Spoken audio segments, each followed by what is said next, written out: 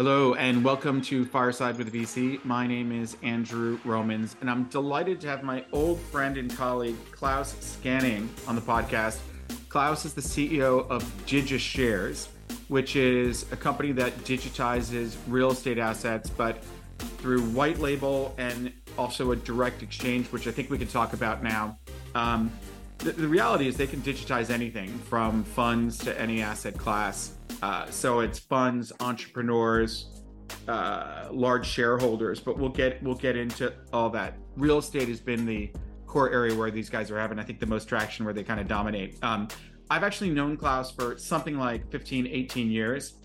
Back in ancient times when I was running the Founders Club, the equity exchange fund, venture capital equity exchange fund, Claus had a company called DigiSide, which was doing pretty great. And so we became a shareholder that way. So I've got a lot of respect for Claus. I've actually been lucky enough to be advising the company since inception, and they started to really get commercial traction. And so, being the wimps that we are, we're lucky enough to invest now that it's really sailing through the choppy waters and out of the woods there. But Claus, why don't we start with this?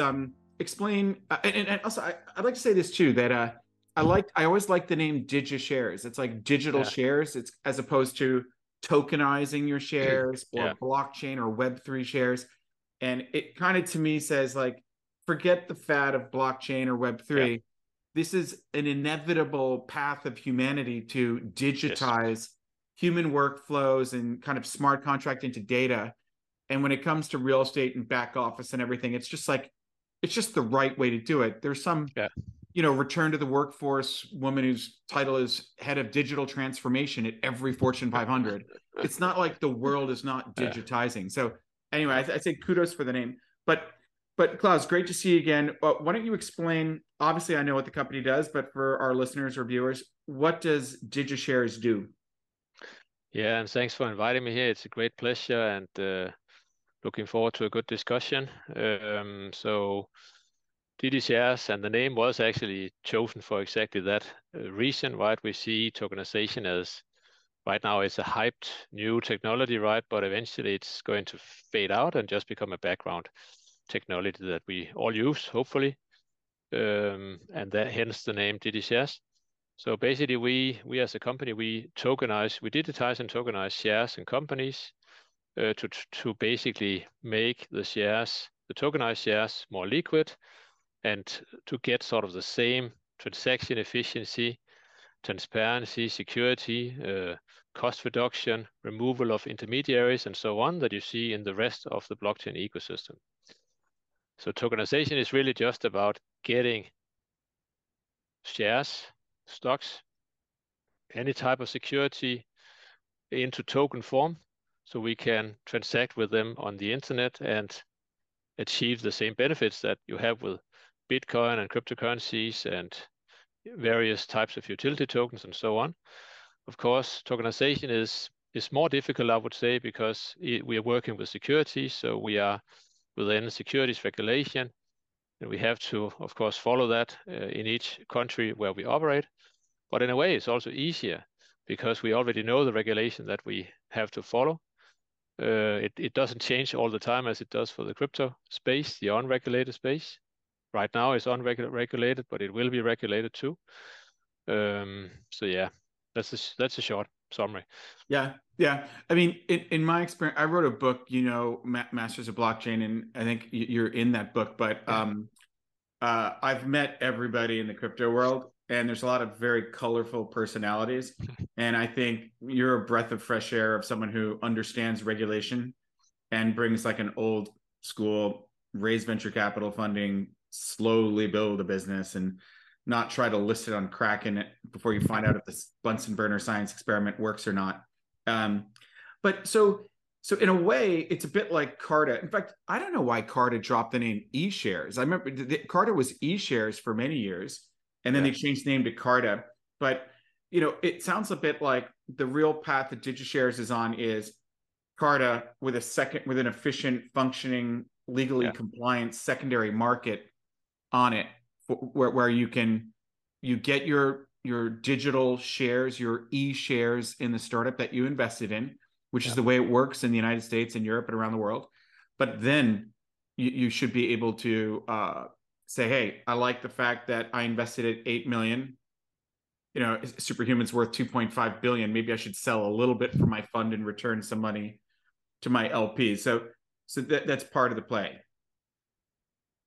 Yeah, you could definitely say that we are comparable to Carta and Juniper Square and other similar systems in that we have also share management or share cap table management functionality, investor management functionality, and so on.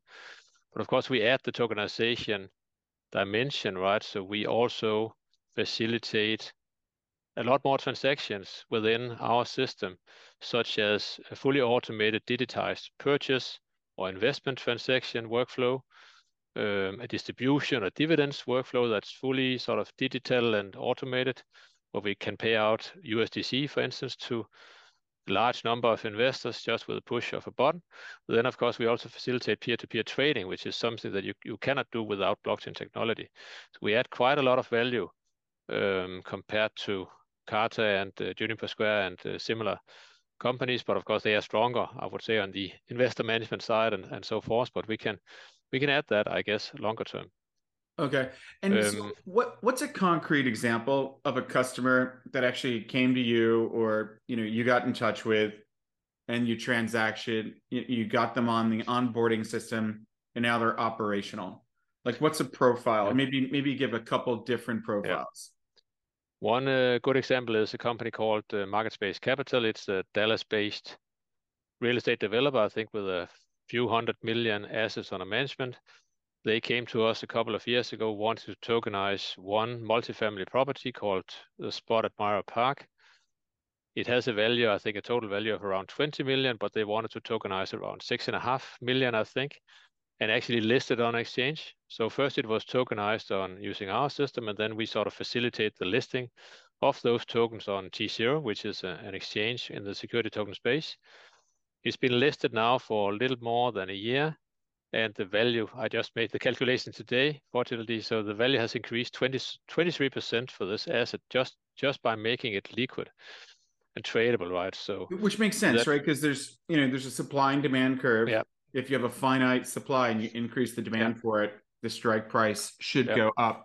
In my book, which is now ancient and obsolete, we profiled Elevate Partners, where there was a Thai family from Bangkok that acquired, I think, the St. Regis Hotel in Aspen, Colorado. Yeah. And they spent, like, I don't know, 90 million to buy it, another 50 million to refurbish it. So it's like $1,500 a night for a tiny room in there. Yeah. And they only decided to list like 8 or 10% of the property in one of the first real security token offerings in real estate. And when I was thinking about it back then, I was thinking, like, if you and I were younger, you have your first daughter, son, instead of giving them like $100 and say, hey, when you turn 18, you can have this $100. And with the way they're managing the US government, that $100 will have the purchasing power of like $20 by the time your daughter turns 18.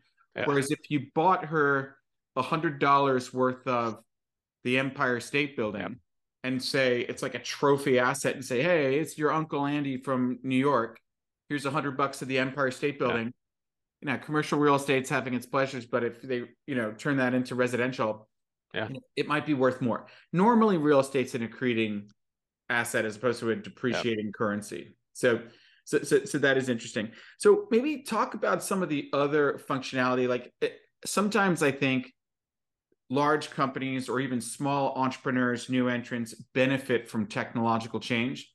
And a big, huge company can also benefit, but they can also suffer, like Kmart getting destroyed by Walmart, that it looked like Kmart was the better bet. And then in the end, the Walton family is the richest in the world.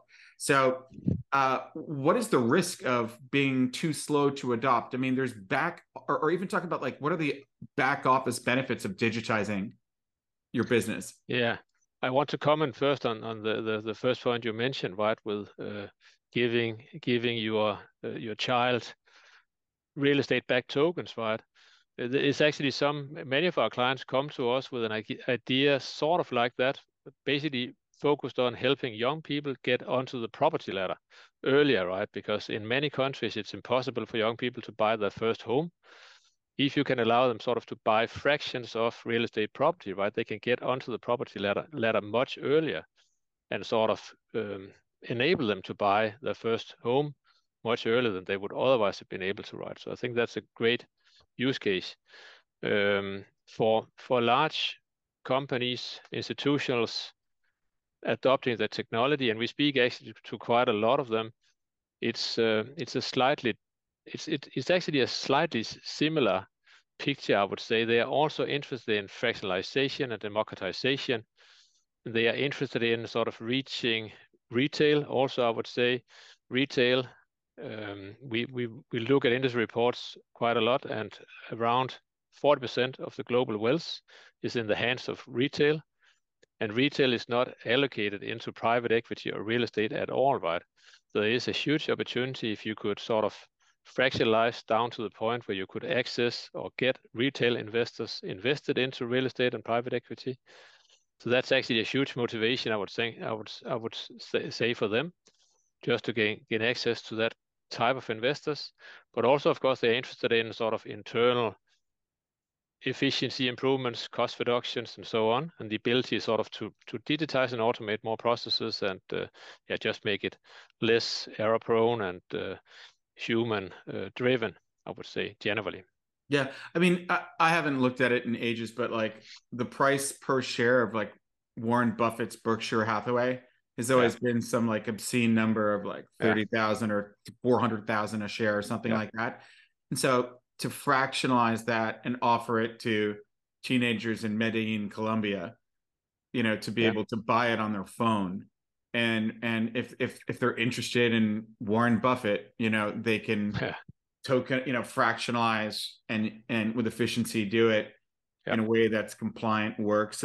That makes sense. So there's kind of the democratization side of this, and then there's the simply how can we increase demand for assets that we own, and get efficiently include more democratization of it, but also out of capitalist greed.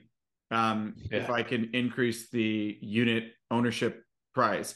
What about actual fund formation, capital formation, fundraising? You know, like it seemed like we had crowdfunding 1.0 in the Rose Garden and a horrific execution from the SEC that basically failed the country. And then years later, when they came out with the regulation, most of those startups, it was the biggest graveyard I've ever seen of dead startups. But what's the what are you seeing on a real estate developer saying, hey, I'm in Miami. I have a project. It's going to cost $20 million. I got 99 problems, but my big problem is I don't have $20 million. So are people raising capital by using this kind of solution from DigiShares? They are trying to, at least, I would say. We have many clients coming to us looking to use tokenization as a way to fundraise, as a new type of ICO or STO. And I think there's a small graveyard forming also in that under that use case, unfortunately. We try to speak to our clients and tell them that tokenization in itself doesn't necessarily make it easier for them to fundraise, unless there's some specific aspect of their business that makes it natural for them to seek funding from crypto investors, for instance, then it might make sense. But otherwise, not really, right?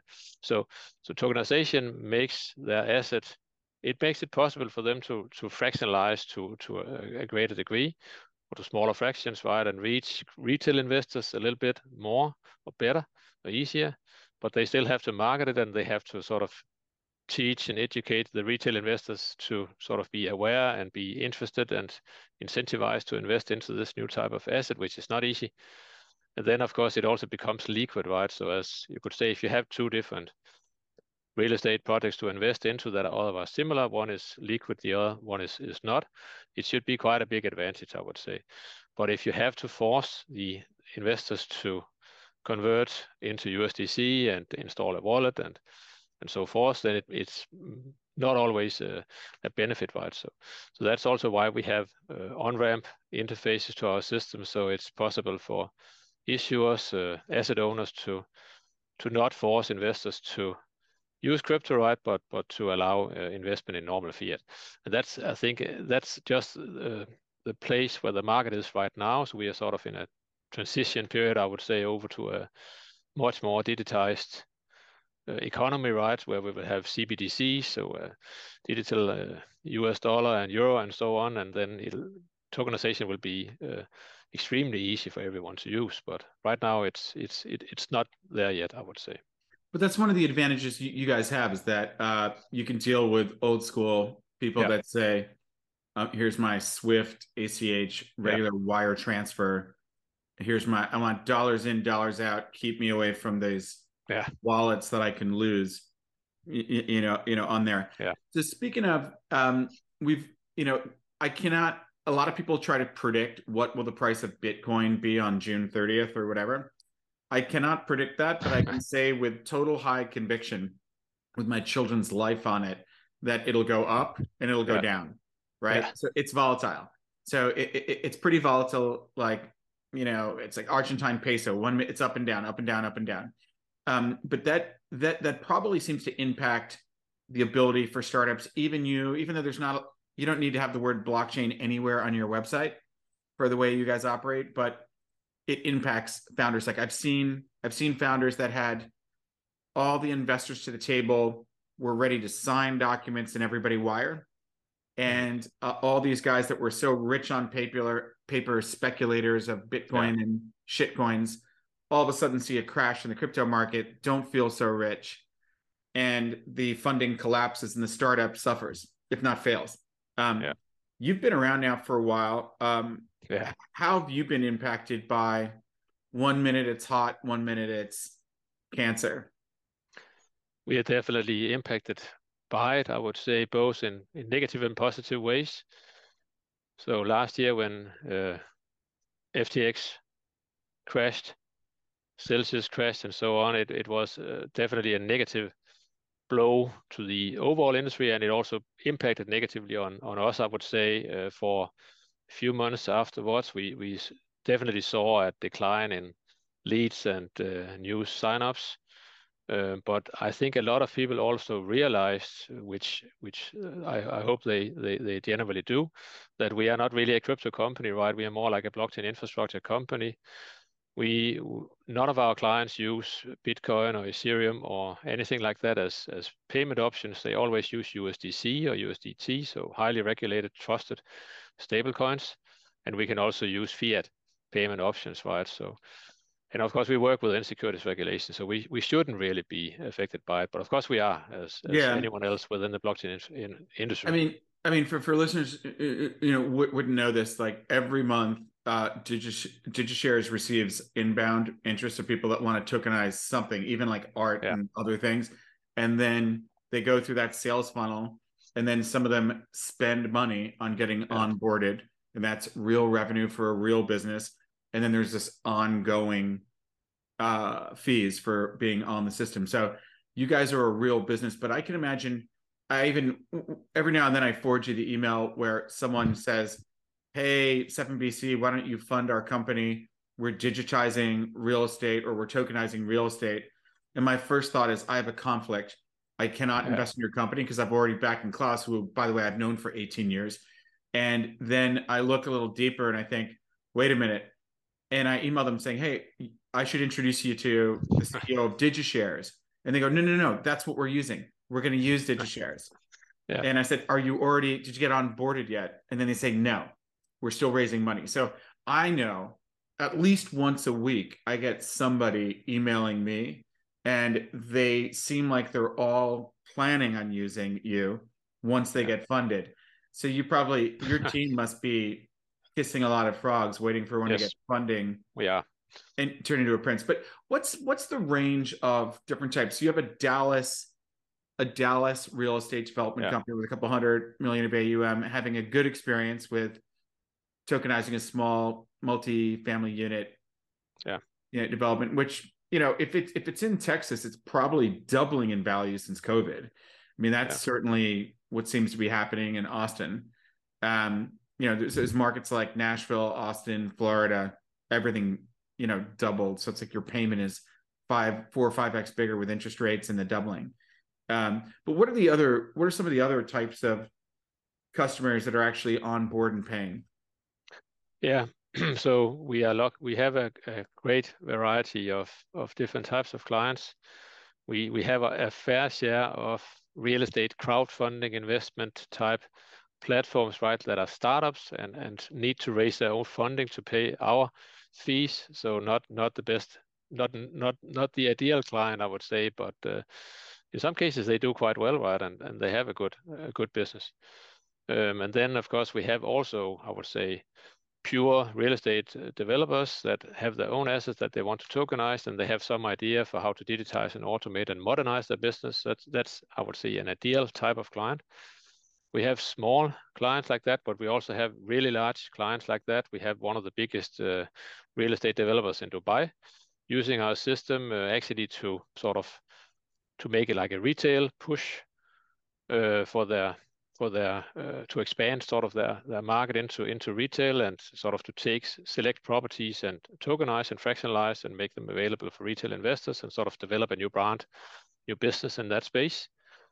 Um, so yeah, so that's an example. And is it making sense to disclose your plans with your own exchange, or is that Yeah. maybe explain what I don't Yeah. know, would this be product roadmap or it's happening? Yeah. So So we actually we used to be a pure tech provider providing a white label platform for tokenization, and we sort of didn't really go direct to to the market. But we've been waiting for a couple of years to an exchange to appear for our clients to trade their assets, and it didn't really happen. So we decided to create our own exchange as a separate sort of project within the DigiShares family of companies, right? So a separate brand available for our clients to list their assets on, but also for our competitors' clients to list their assets. It's going to be called Real Estate.Exchange. It'll be licensed both in Europe and in the US. We actually have licensing frameworks almost in place in both regions. And the goal is to allow retail investors to trade real estate assets in a sort of a crypto native way, right? So they in this case we will support wallets and we will support sort of peer-to-peer atomic swaps with no counterparty risk to make it really easy, I would say, for us to launch the system. And then the idea so is basically somebody to, could yeah, so somebody could be in like we're investors in Nada where they have these city funds. yeah, So they've got like their city fund for Dallas, Austin, Nashville, Miami, even Orlando and Tampa, I think. Somebody could do an atomic swap, meaning they yeah, could exchange, like if they're at $1.50 a share of their Dallas, they could swap do an atomic swap into Nashville. Is that right?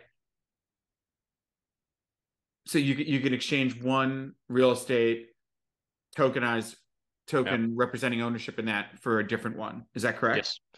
And not directly, right? So you'd exchange a number of USDC stablecoins with some real estate tokens, basically. You'd get them into your wallet. And your wallet would need to be whitelisted beforehand so that we can make sure that the share cap table and so on is updated correctly and everything is compliant. Okay. Okay. So it's fully digitized, which sounds a lot. Yep. I think there's a huge cost reduction side to what you're doing. What about what are you seeing on commercial real estate or any like I spoke to some guy who was asking me if he could tokenize his horses. There's a guy from Hong Kong Yeah. asked if he could. He's big on Happy Farm and all those horses over there, and he was asking about tokenizing these horses, which are so valuable. Are you Yeah. seeing some other exotic use cases? I mean, the art world with Art Basel just turned into a big crypto fest Yeah. in Miami. Yeah. What are you seeing for other asset classes that make sense to tokenize? Even venture capital. I get Yeah. pitched all the time. I should digitize my funds. Yeah. Yeah. We see many use cases actually. Real estate is 90% of what we see as I think still. So it's the majority. We see private equity a lot right now. We speak to some of the big firms. Horses we've heard about also, but we don't have a client doing it currently. We have a whiskey distillery that successfully sort of tokenized their their company, and I think they are planning to tokenize whiskey barrels also as an investment object. Then we see quite a lot of energy, sort of renewables, solar, wind type projects. We see mining quite a lot, especially coming from Africa, but also Bitcoin mining as an asset class. Yeah, collectibles we see a little bit, I would say, and art a little bit as well, but not we don't have any clients doing it, so it's not significant, I would say. I think that's a fair Okay. sample That's of interesting. After so much hot air of yeah, so many people yeah, trying to digitize art, it just felt like a lot of attracting a lot of grifters yeah, that you'd see at these events, talking about that. So where yeah, would you say the overall industry is? Because I think every time there's a crash, it's a bit of a torpedo to the yeah. industry, and then there's a boom again. What do you see, not just for yourselves, but for other players in the space have traction in the overall industry? Yeah, I think right now we are suffering a bit from the overall economic crisis, and also still a little bit from the crypto downturn last year. But actually, we are starting to see things change and improve, I would say, over the last few weeks, actually. So it looks like things are slowly starting to recover. But then I would also say for the tokenization space in general, it has been very overhyped the last few years. And I think that right now the hype has dropped to lower levels. And I think we are starting to cross the chasm, actually. So we've been working a lot with sort of early adopters and technology pioneers and startups right in the space. But I think we are starting now to get to the point where we need to cross the chasm and start sort of working with real use cases and demonstrate value and actually sort of getting the pieces of the ecosystem together so we can really provide an end-to-end solution that creates a lot of value for the clients. I think that's sort of where we're getting to right now. Well, I mean, I've spoken to so many companies over many, many years in the kind of Web3 blockchain, smart contract, Yeah, whole crypto world, and very few of them have what you have, which is a sales pipeline that converts a certain number, they pay, this is revenue, and then the overall revenue of the business grows. So, yeah, I think that's great. Now, normally, most of the companies in our world are just doing private placements with VCs, and eventually, maybe they file an S1 and they can publicly talk about your financing. But your latest funding round is rather innovative. What's the legal structure of your fundraise? And you can openly talk about it yeah, in a forum like this. yeah, definitely. So we are raising 5 million right now as a Reg D and a Reg S in the US. So these are exemptions to the normal sort of prospectus regulation and capital raise regulation in the US. Reg D means that we can sort of target accredited investors in the US for the raise, and Reg S means that we can target any kind of investor outside the US for the raise. So it's fully regulated. There's a PPM, a private placement memorandum. We can speak about the raise openly, and we can sort of even advertise it. We just have to be careful that we don't So, mix US and non-US investors. okay, so there's no ban on general solicitation No. for you, but you can only accept investment from someone that Yeah. is an accredited investor. And do you have more strict, like 506C type? They need a letter from their accountant to say that they're Yes. accredited, as Yeah. opposed to attestation. Yes. Self-attestation is not sufficient, right? So they have to be Right. verified by someone like Verify Investor or Accredit, so companies that specialize in making these checks. Right. And that's all digitized. Well, great. Well, how do you think the world is going to be different as a result of, digitizing large asset classes? Like, what does it mean? So 5 years, 10 years, 20 years from now, the world will be a different place, and hopefully we won't be dead from AI. But what does Yeah. it mean? Like, assuming this becomes largely adopted, how is the world better or worse off? Well, I think it will just become the background infrastructure that we use to transact with securities, and it's not just me, right? So recently, tokenization has been predicted to be the next killer use case of blockchain, right, by JP Morgan, Citibank, State Street, BlackRock, and so on, growing with a factor 80 over the next 6-7 years, right, to 4 trillion in total. So it's definitely predicted to have a great future, and I think it's because it sort of follows a number of trends that are all going upwards, right? So digitization is increasing, crypto adoption is increasing, retail adoption and sort of investment into different asset classes is increasing. So all of that taken together means that it's quite certain that tokenization and sort of the ecosystem we are building will sort of merge and eventually be adopted by the big financial players, and also sort of by smaller ones, right? That's what we are seeing to begin already now. And of course, what it will mean is that we will have like an ecosystem eventually that will be much more efficient with less intermediaries. So a lot of intermediaries that we are paying costly fees to right now will simply go away, like transfer agents, CSDs, corresponding banks, and so forth. Many intermediaries will just go away. It will also become much more transparent. Everything, of course, going on the blockchain is much more transparent and visible, right? And then, of course, it'll also be more inclusive and democratized, right? Which I think is one of the underlying values of what we're doing in the tokenization space. So people that are unbanked today will become banked and will be able to invest into real estate. So they can allocate a part of their small funds into real estate and get access to the same kind of sort of accumulation and development of wealth as rich people has access to. So there's a real chance that we can help to reduce poverty actually globally, right, and close the wealth gap. I think it's really true. It started with this one guy from Nigeria who works for Saudi Aramco that invested in our fund. Then he introduced us to like 25 other Nigerians and some out of Ghana. And then it went from the oil and gas people to the real estate people. Yeah. And boy, real estate in Lagos in Nigeria is a good asset class. Yeah. And I think for most people, like even me, I mean, I'm in venture, so I'm really not going to do it. But for other civilians that would say, gee, maybe I should invest in real estate in Africa. But how are they going to do it? And how are they going to do it without a truth machine of trust to make sure they're not getting screwed? And then there's when you look at the inefficiencies of how you buy and sell stock on the NASDAQ through your Merrill account or your Citi private wealth, it is insane. It's insane. It's almost like shocking that Visa, MasterCard, Amex, tax everybody like it's the Mormon church. Like, why? It's just unbelievable how inefficient that system is.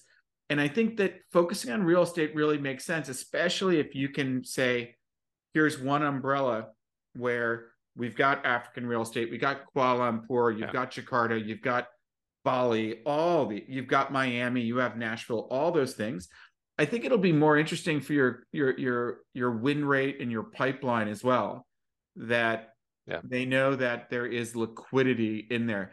I remember I used to live in London, as you know, and that AIM, the alternative investment market, which was like the baby stock exchange of the LSE London Stock Exchange, at a time was really competitive with venture capital.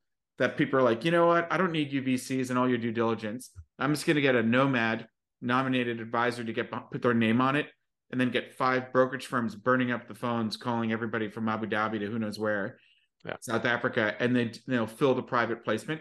But then you're listed on AIM, and anybody who had a market capitalization of under 100 million sterling, there was no liquidity. So you bought into an initial public offering, you funded a risky venture type asset with no diversification like the VC has. So the whole thing is kind of crazy. And then there was no liquidity afterwards. Whereas if you get to over 100 million of market cap, the liquidity is there. And so now you can buy and sell. There's volume happening every day. It seems like the goal would be to get your real estate exchange up to a point that there's enough people, you're aggregating Yeah. people, and then therefore you're delivering that value. Yeah. So it would be a bit of a game changer. Well, listen, Klaus, I know you're a busy man, so I shouldn't hold you hostage, for too long. Anything else you want to say before we close out? No, I think we covered it pretty well. Yeah, I mean, maybe there's digishares.io is the website.